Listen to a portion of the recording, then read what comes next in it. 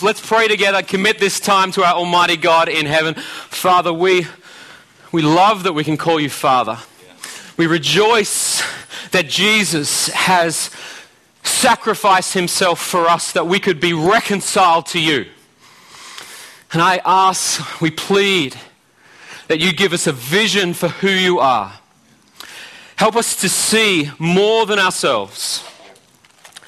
Help us to see more than the mission. Help us to see you, glorious, reigning, supreme, sovereign over all else. Bigger than any challenge. Stronger than any weakness. You are mighty to save.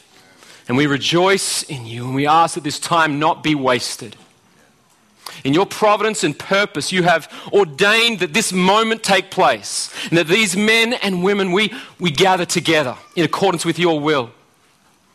And as we open your scriptures, and as your Holy Spirit moves, would you work a mighty work in our hearts, in our minds.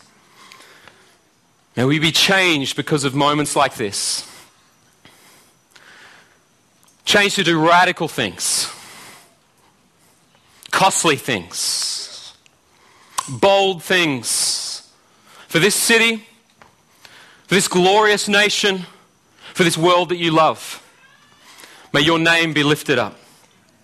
We pray this for our good, we pray this for your glory, and we pray this in the precious name of Jesus, and all of God's people said with one mighty voice, Amen. On the 31st of October 1517, Martin Luther posted his 95 thesis on the castle church door in Wittenberg. It was his protest against corrupt priests, the catalyst for the Protestant Reformation. Luther was a German monk, gripped by God's grace, given a vision. A vision for a world in which men would be free from lies. To know the truth of the gospel that Jesus saves. His grace is sufficient, and we can be new in him. His vision was great. His legacy, profound. But Luther's call did not come without a cost. He endured exclusion, loneliness. He was banned from the empire, excommunicated from the church. 800 copies of his thesis were burned. He was rejected. Lived in seclusion for 11 months. Suffered many illnesses. Spent the last years of his life in pain. One vision. One remarkable life. Marked by cost and trial. On the 25th of March, 1807, the Slave Trade Act was passed. Put an end to the slave trade in Britain. 27 years later, another bill was passed. This time, the abolition of slavery in the entire British Empire. 3 days after that historic moment, a man by the name of William Wilberforce was laid to rest. Wilberforce was more than a politician or social advocate. He was a man transformed by Jesus. And in his redemption, he was granted a vision for the world marked by freedom and equality for all. And yet, that vision was not without cost. For 20 years, Wilberforce faced rejection and political pressure. He lost friends, suffered criticism, false accusation. On more than one occasion, his own life was threatened. One vision, one remarkable life, marked by cost and opposition. And in September 1939, a Dutch woman by the name of Corrie ten Boom faced the terror of Nazi occupation. Corrie worked as a watchmaker in her father's home, a young girl who loved Jesus and lived for him In the midst of war, Corrie recognized the need to protect Jewish people who were running for their life. And so she opened up their home. She had a vision for a world of refuge and peace for all. Because of her and her leadership and her family, 800 Jewish people were spared of their life. But this was not without sacrifice. In February 1944, Corrie was betrayed by a Dutch informant. The family was arrested, locked in a cell, dirty mattress, small blanket, a few pieces of bread. She watched her dad die in that prison. And after his death, they were moved to concentration camp after concentration camp, where they witnessed brutality, tortured, and many horrific executions. There in the concentration camp, she watched her own loved sister die, 12 days before her release. 3 leaders, 3 remarkable leaders, gripped by the grace of God, gifted with a vision for a world that is much bigger and better than themselves. And yet not one escaped the fire of trial, resistance, or hostility. Many of you have been gifted with vision. Life-changing vision. God has given you passion. God has given you stirrings of the heart, passions, and a picture of a future reality where the glory and majesty of Jesus is made known. Right now in this room, you see churches being planted, a family being discipled, a business started. You see men and women coming to faith. You see a movement of grace that transforms the city in which you are in. It's a glorious thing. But let's not be mistaken. The journey ahead is not without cost. The path of leadership is not one of fame, fortune, prestige, and power. To lead after Christ and for Christ is a call to suffer and die. In my years as a leader, I have encountered the reality. As a Christian, a husband, a father, a pastor, I've seen the unique relationship that exists between leadership and opposition. And as leaders, our call is not only to be aware of that reality, but to lead in and through that reality. So, how do we do it? How do we lead our people through the valley? I want to invite you to turn with me to the book of Nehemiah, chapter 4. Nehemiah is not chiefly a book about leadership. It points to God's covenant and passion to pursue a people for himself. Yet within his extraordinary will, we meet and learn of a very ordinary man who loved God and loved his people. Nehemiah lived 400 years before Christ. He was a cupbearer to the king of Persia. And the role of the cupbearer was to drink the king's wine, which just sounds awesome to me. What kind of job where you just got to taste wine? But it turns out the king had many enemies who like to poison the cup. It's in Persia that reports come to Nehemiah that Jerusalem, God's city, is in ruins. The gates are burned, the wall has been brought down, and the people walk in trouble and shame. This brings Nehemiah to his knees, crying out to God with tears in his eyes. And it's there on his knees that a vision is birthed. A bold and audacious dream to rebuild the city for the good of God's people and the glory of his name. In chapter 2, Nehemiah approaches the king. Favor is shown, doors are open, permission is given. The king sends with him his finest men. Arriving in Jerusalem, Nehemiah then inspects the walls and he gathers God's people together around a vision. You see the trouble we are in? How Jerusalem lies in ruins with its gates burned? Come, let us build the wall of Jerusalem that we may no longer suffer derision.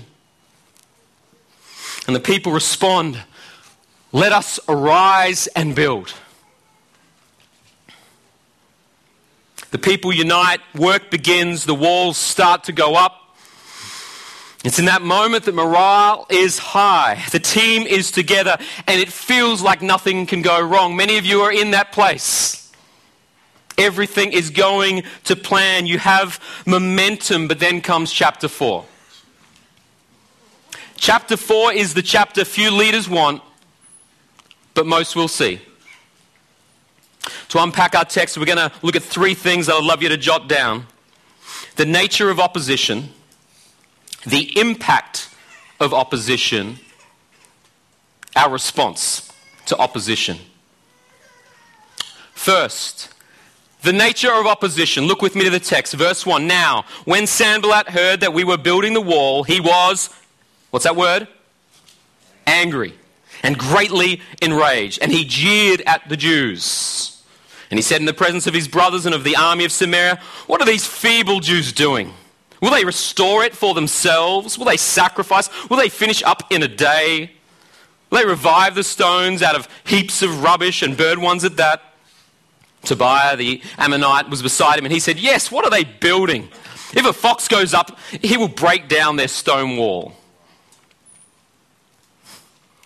This isn't the first time that we meet Sanballat and Tobiah, but it's here that they emerge with the most serious threat to Nehemiah's work. As the text reveals, Sanballat isn't just displeased with what's going on. It says he's greatly enraged. Think Marilyn Manson at a One Direction concert.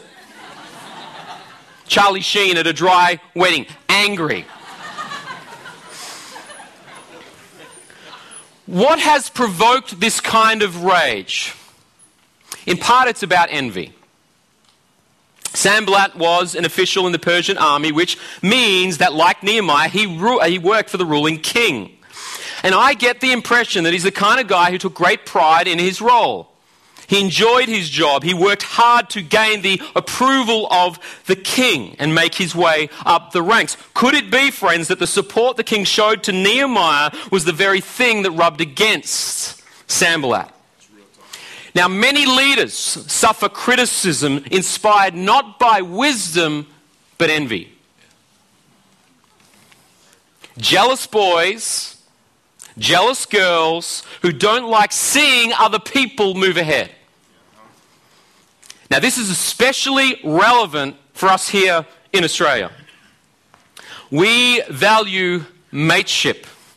We prefer a flat model to leadership. This is why we will drink a beer with anyone. This is why we do sit in the front seat of a taxi. This is why we love to see a politician kicking a footy with a local factory worker. Right? It's what makes Australians down to earth. We're very relatable. But there's a flip side to this, isn't there? We're suspicious. We're nervous with leadership. We don't like people going ahead. We prefer the underdog. We chop down the tall poppy. Hear this. Some of you will do great things for the Lord. You'll innovate, lead companies, plant churches. You'll be opposed. Not because you did anything wrong, but because you were getting it right. And yet there's more to this story than envy, isn't there? Did you pick up the tone of anti-Semitism? Sanballat is not only envious, he has a personal hatred for the people of God.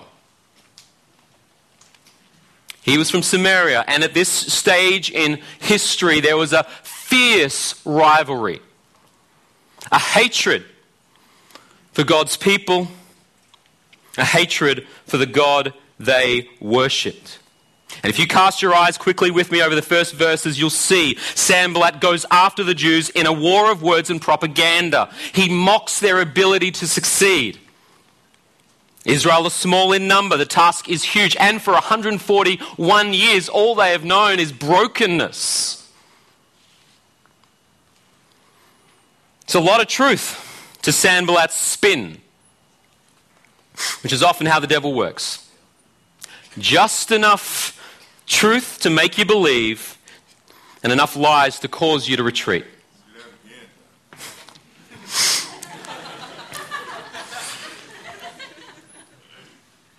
Now, significantly, this is not a new thing for God's people. In Genesis 1, we meet the God who creates. But in Genesis 3, we see the serpent, the enemy who likes to what? Destroy. We see this in the garden with Adam and the attack on truth. Joseph and the attack on leadership. Moses and the attack on worship. Samson, Delilah and the attack on purity. Job and the attack on faith. David and Bathsheba and the attack on marriage. And Jesus Christ himself and the attack on true life. William Gannell says, where God is on one side, you may be sure to find the devil on the other. A few months ago, I came home from work. I think it was summertime. And after I put the kids to bed, thought I'd catch up on some emails. Went to look for my computer. I couldn't find my laptop. And I was sure that I'd left it by the door. As soon as I walk in, I place it down. I look at it. It's not there. I search the house. I can't find it. Going up to the kids. They're still in bed. Have you seen my laptop? Do you know where it is? No, nothing. Just blank faces. Talk to my wife, Vanessa. Have you seen my... Can't find it. This is ridiculous. At this stage, it occurs to me, you know what I've done? I've probably left it on the train on the way home. Call up the train station. Nothing. Then it goes up to the cops station. Call the cops. Have you guys seen any reports of a laptop? No, it's probably on eBay by now. I'm a little addicted to my Mac, so this is really kind of, pressing me. Gets close to bed. I get ready for work the next day. Go get my pants, which, just so you know, they were in the middle of the living room when I got in. It was a hot day. I took the pants straight off. There you go. Head downstairs to get my pants. They're not there. Now I say to Vanessa, I'm pretty sure I didn't take my pants off in the train. So I'm going nuts. And I go CSI moment. I'm like, well, here's the clue. If I can find the pants, I can find the laptop. 45 minutes, searching the house, everything, nothing. Next morning, I wake up just angry, confused, chaotic, and I hear my 7-year-old beautiful little girl, Summer, yell out, Dad, why is your laptop and pants in my toy box under my toys? And I go over to it, and I have this kind of rejoicing moment. And then I look over, and I see my 5-year-old son, Zach, with a grin. Not just any grin. This is Al Pacino, devil's advocate kind of grin. Now, I would hate to make the connection between my 5-year-old son and the devil. But I will. I want to share the simple, yet often overlooked point that often behind the challenges of our life, often behind the opposition we encounter, isn't a set of unlucky breaks or bad coincidences, but an evil foe, wielding his power to throw us into confusion and despair. Come on. Nehemiah has an opponent in Sanballat, but the real enemy is who? Satan. Using the sin of Sanballat, the pride of Tobiah, to bring down the work of God. You know, the devil isn't an equal and opposite enemy threat to God, but make no mistake, he is a very real and active enemy. The Apostle Peter says the devil prowls around like a lion, a roaring lion, looking for someone to devour. Is God at work in your life? Has He gripped you with vision? Praise God. But be on guard. Just because God's hand is upon you doesn't mean that Satan's arrows are off you. Now, in saying that, let me add an important footnote. Not every challenge you face will be a result of spiritual oppression. For some guys, it doesn't matter what has happened. A church member is unhappy, staff member is leaving, photocopier is busted. It's all the work of the devil. I don't buy that. Sometimes the reason people are unhappy is because we've made a poor decision. We've failed to do what we were called to do. We did the things that we shouldn't have done. At best, it's a mistake. At worst, it's sin. And you and I, as leaders, need to take responsibility for that. But equally, what the story of Nehemiah shows is that even when you are faithful to God and lead with integrity and courage, there will be a very real challenge. A challenge against the mission you're on and the God you serve. This leads to our second insight, namely the impact of opposition. Check this out, verse 10. In Judah it was said, the strength of those who bear the burdens is failing.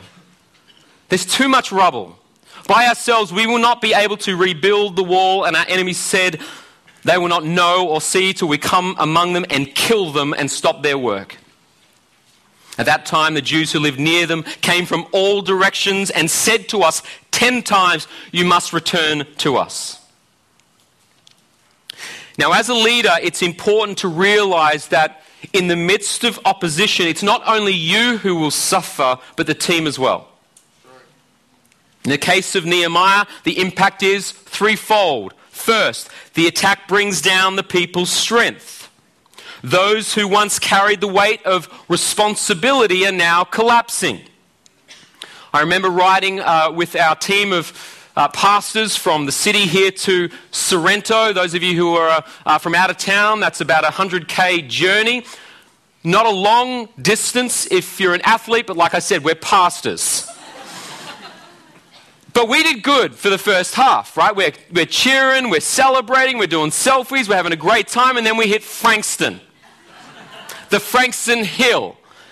And there's this fierce kind of wind coming against us. And we know where we want to get to. Like, we've got the vision of where we need to be, that future reality. But it doesn't matter how much you want it. When you face that kind of resistance, it robs you of the strength that you need to continue.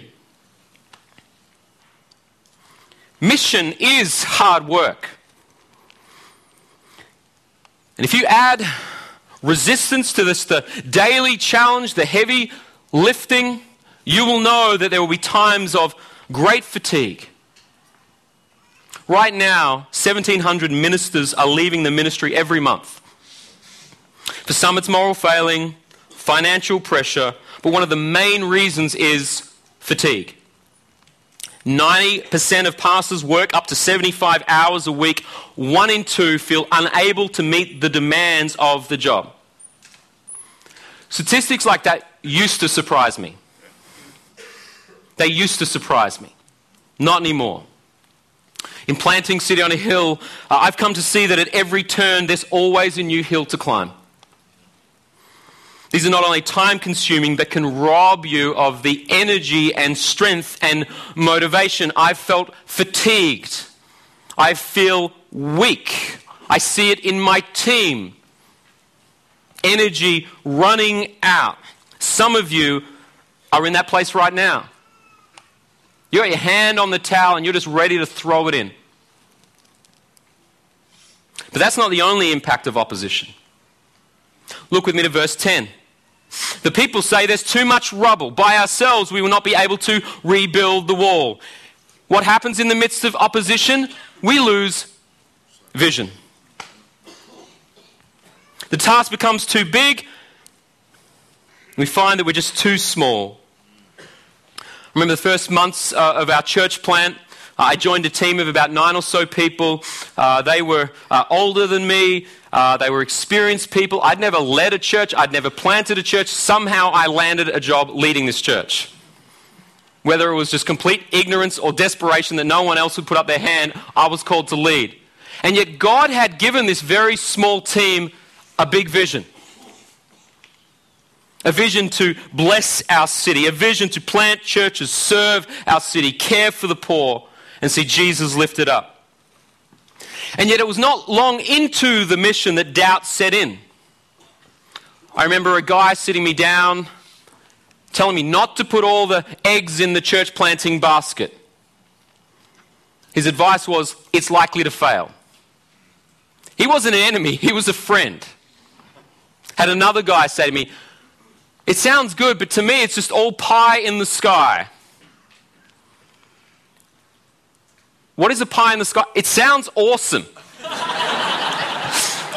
I would love a pie in the sky. But it's a little unrealistic, right? And that's the point.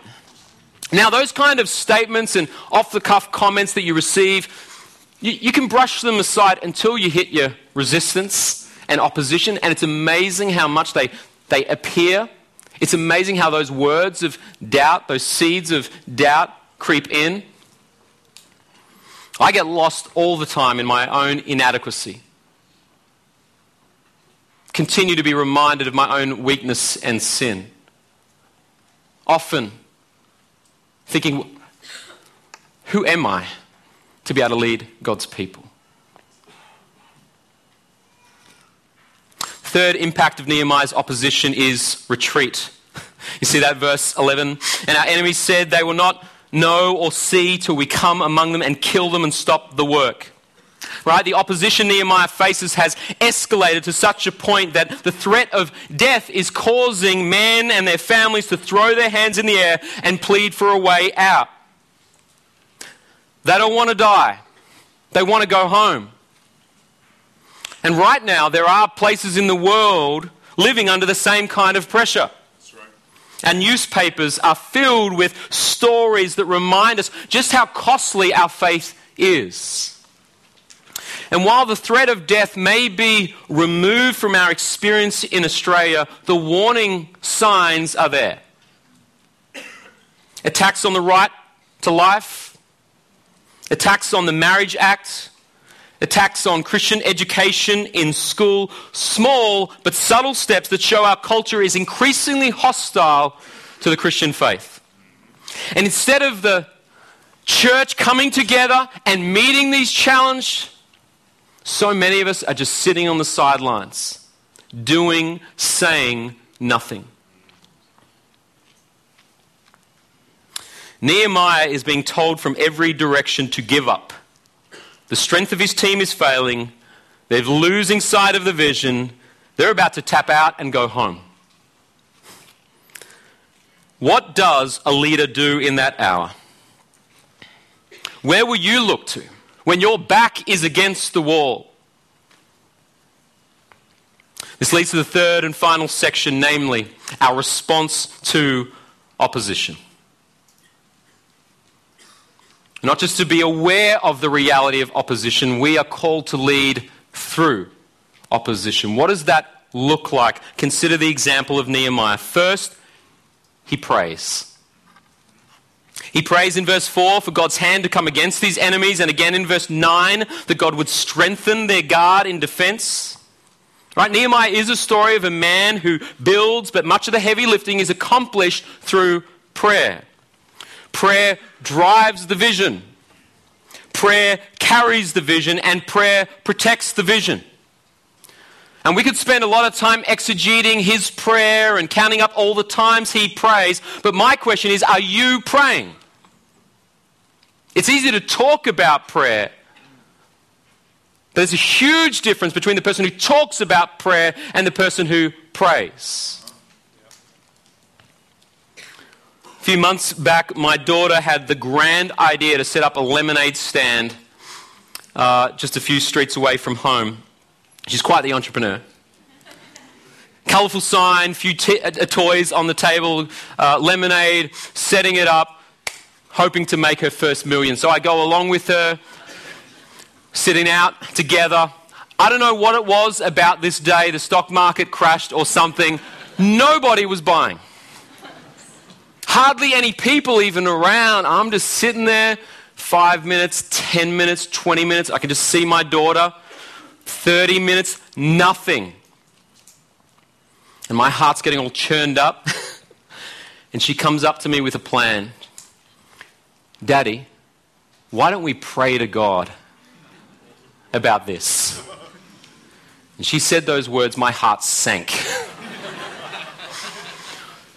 Because immediately I'm thinking, oh no, there is no way God is going to meet this kind of moment, this need in any kind of way. And I can just see us praying, that falling on deaf ears, and then watching my daughter cry and lose her faith in that moment.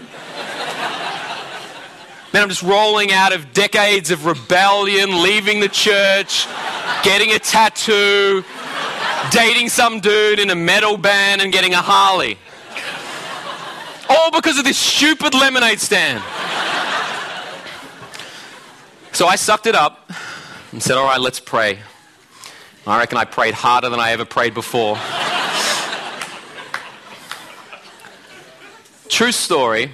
We pray, we open our eyes, and immediately this woman out of left field comes. She crosses the road, comes straight to the lemonade stand, pulls out a $5 note and buys a cup of lemonade.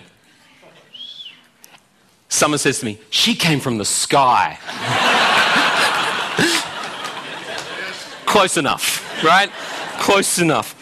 Why do I tell that story? Here's what I'm learning. The reason you pray in the everyday and in the small matters is so that when the enemy comes, you know exactly what you need to do. That's right. You're ready for the big things because you're practicing, you're discipling yourself in the small and everyday things.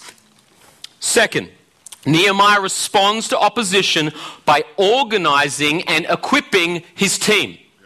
Organize your team and equip your team in the midst of opposition. Verse 13, in the lower parts of the space behind the wall, in open places, I stationed the people by their clans, with their swords, their spears, and their bows. Now, when mission comes under fire, there's a propensity amongst leaders to retreat into themselves or go into battle by themselves.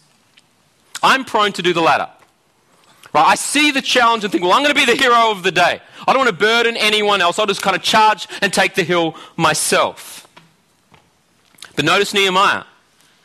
In the midst of crisis, he doesn't charge the hill alone. He doesn't retreat into himself. He looks to his team. He looks to the men and women that God has raised up around him to position them and get them ready. He organizes. He has a plan. He knows his team. He trusts his team. He positions his team. And notice what he does with his team. He equips them. He equips them for battle. Now, the take-home point here is not go and get an M16 for your core team. Right? Nehemiah, yes. Machine gun preacher, maybe. Not us, right? We don't carry guns. Except for Matt Chandler. That's all I know, right? Texas. But it's not to say that you shouldn't be armed for battle. It's not to say that you shouldn't be equipping your team for battle, because they will come under fire and you can't be there for every situation. You need to equip them for battle. That's right. And what has God equipped you with?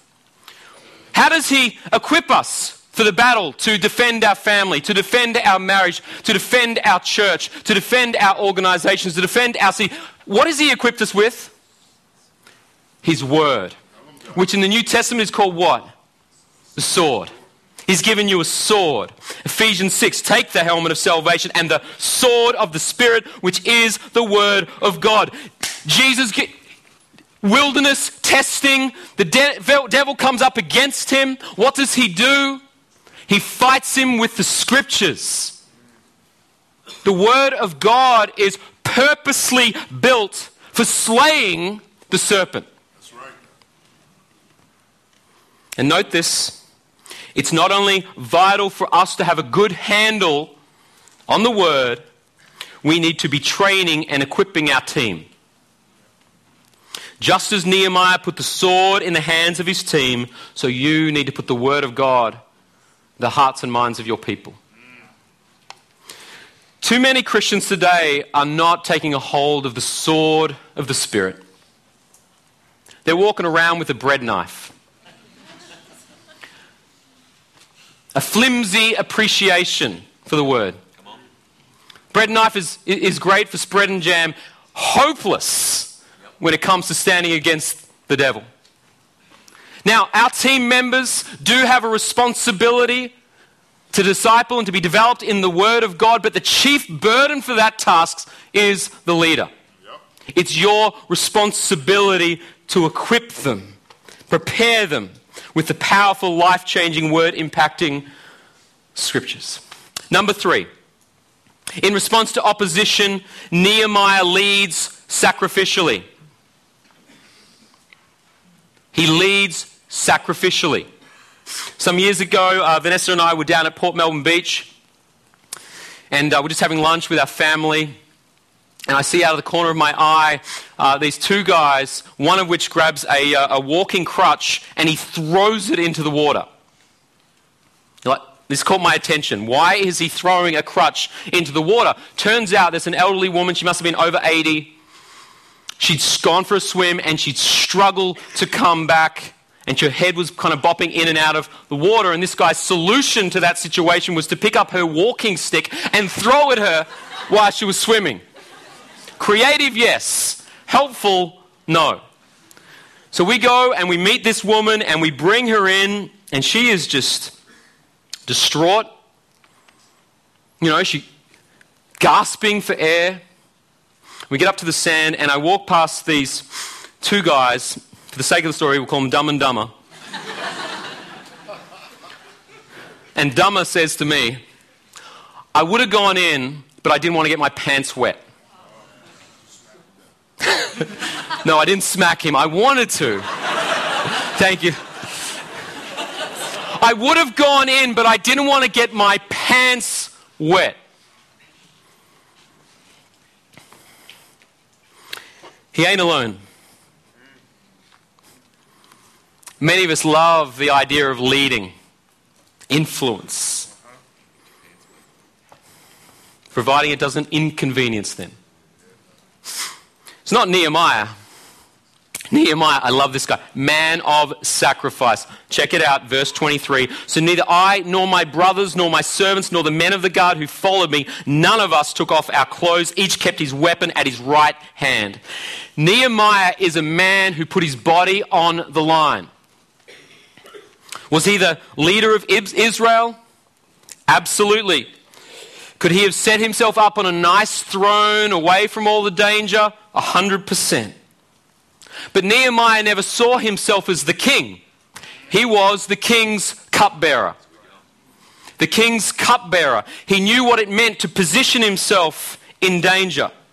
To be a man who marked his life by sacrifice and service. Whether it was for a pagan king or the men and women of God, he was on the front lines ready to lay his life down. That's leadership. Evident in Nehemiah, fulfilled in Jesus. The King of Kings stepped off the throne of heaven to serve as a humble man on earth.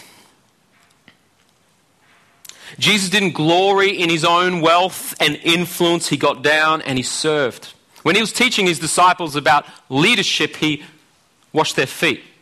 And when we needed him most, in the depth of our sin and depravity, when we needed him most, he said, I will be their savior. I will sacrifice myself for them. And you remember that gripping scene in the garden? That moment where Jesus is weighing up the cup of God's wrath and judgment, the full weight of condemnation that we deserved. Jesus is weighing it up and he says, not my will, but your will be done. Jesus is the true cupbearer, the king who sacrificed himself that his people might go free. And we're recipients of his finished work. We enjoy it. We declare it, and you are to show it. Apostle Paul says we are to pour ourselves as a living sacrifice which is holy and pleasing to God. Does your life reflect the sacrificial work of Christ? Are you pouring yourself out so that people may see your good deeds and praise your Father who is in heaven? And number 4, in response to opposition, Nehemiah reminds them of what is at stake. Nehemiah knows that at any moment the trumpet will sound and the horizon will be filled with men ready to charge them for war.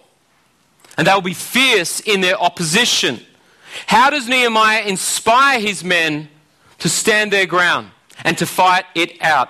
Hear his words of vision 15. He says, fight, and fight for your brothers, your sons, your daughters, your wives, and your homes.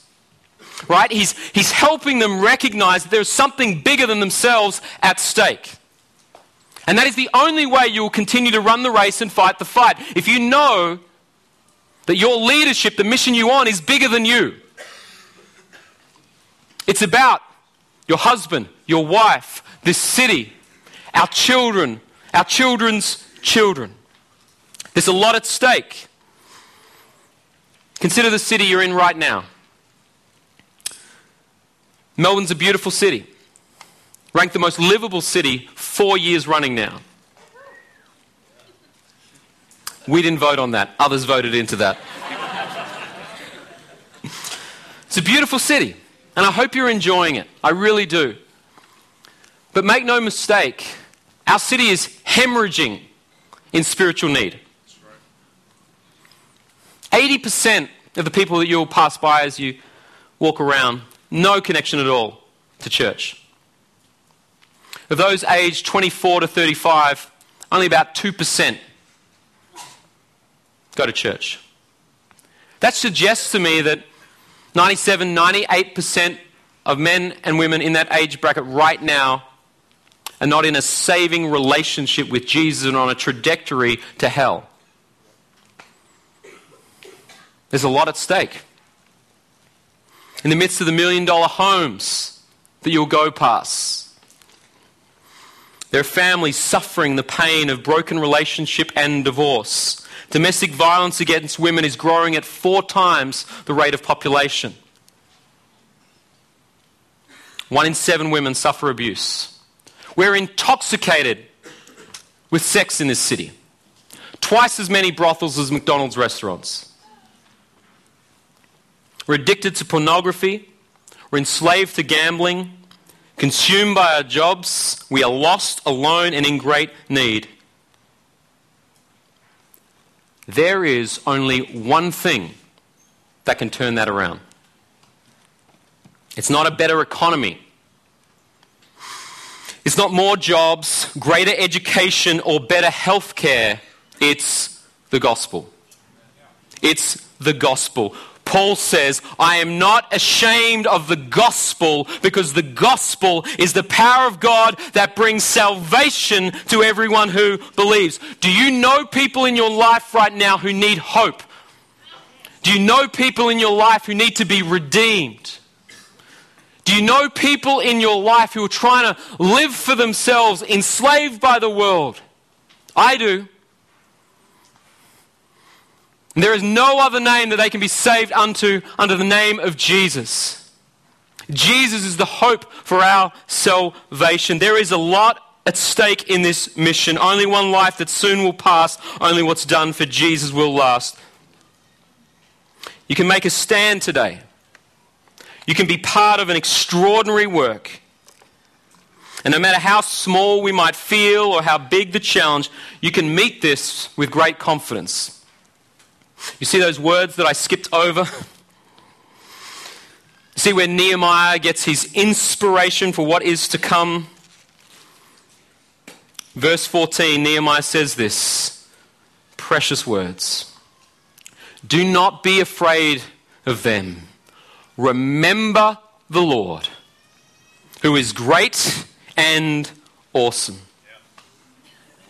in the midst of opposition, remember the Lord who is great and awesome. It is going to be tempting for you as a leader in the midst of opposition to appeal to your own self-confidence or even the giftedness of your team.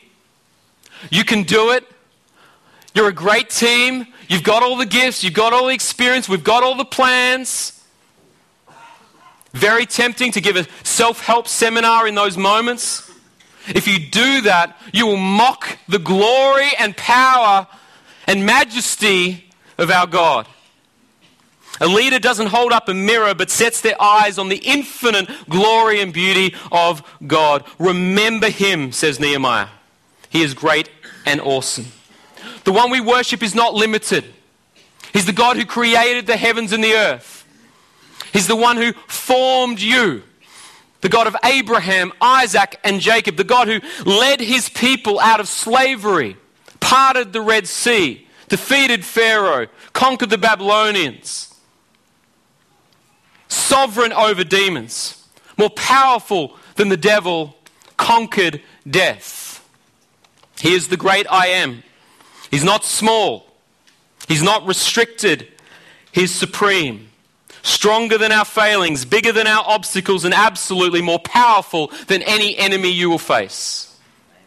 Amen. Even though I walk through the valley of the shadow of death, I will fear no evil, says the psalmist, for you are with me. See where the confidence is? Because you are with me. And your staff, they comfort me. And then Jesus' final charge as we finish this up. All authority in heaven and earth has been given to me.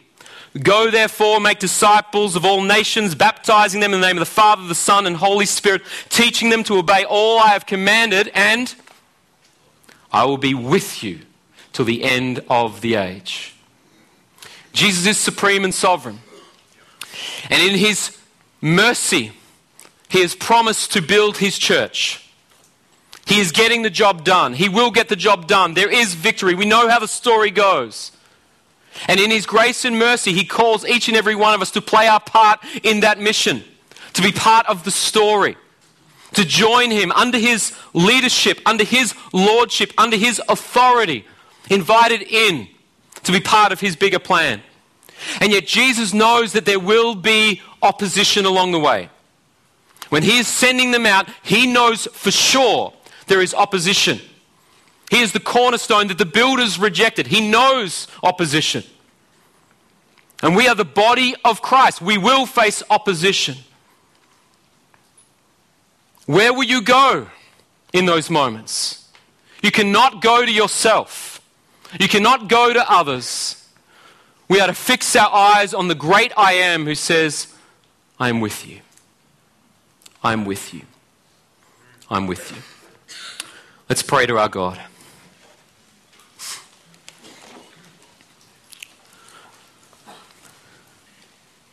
Lord, we come before you seeking to see you, to know you, and to rejoice in you. There are men and women in this room right now who are weighing up vision, excited about what is possible, and yet nervous about the challenge that might come. And then there are others in this room who are in the midst of that opposition right now. No matter where we are at, no matter what season we are in, we ask, Lord God, that you'd gift us with a vision of who you truly are. May you strengthen us. May you give us confidence that we may follow Jesus, that we may lead after him, that we may lead like him, and we may lead others to him. We pray this in Jesus' mighty name. And all of God's people said, Amen.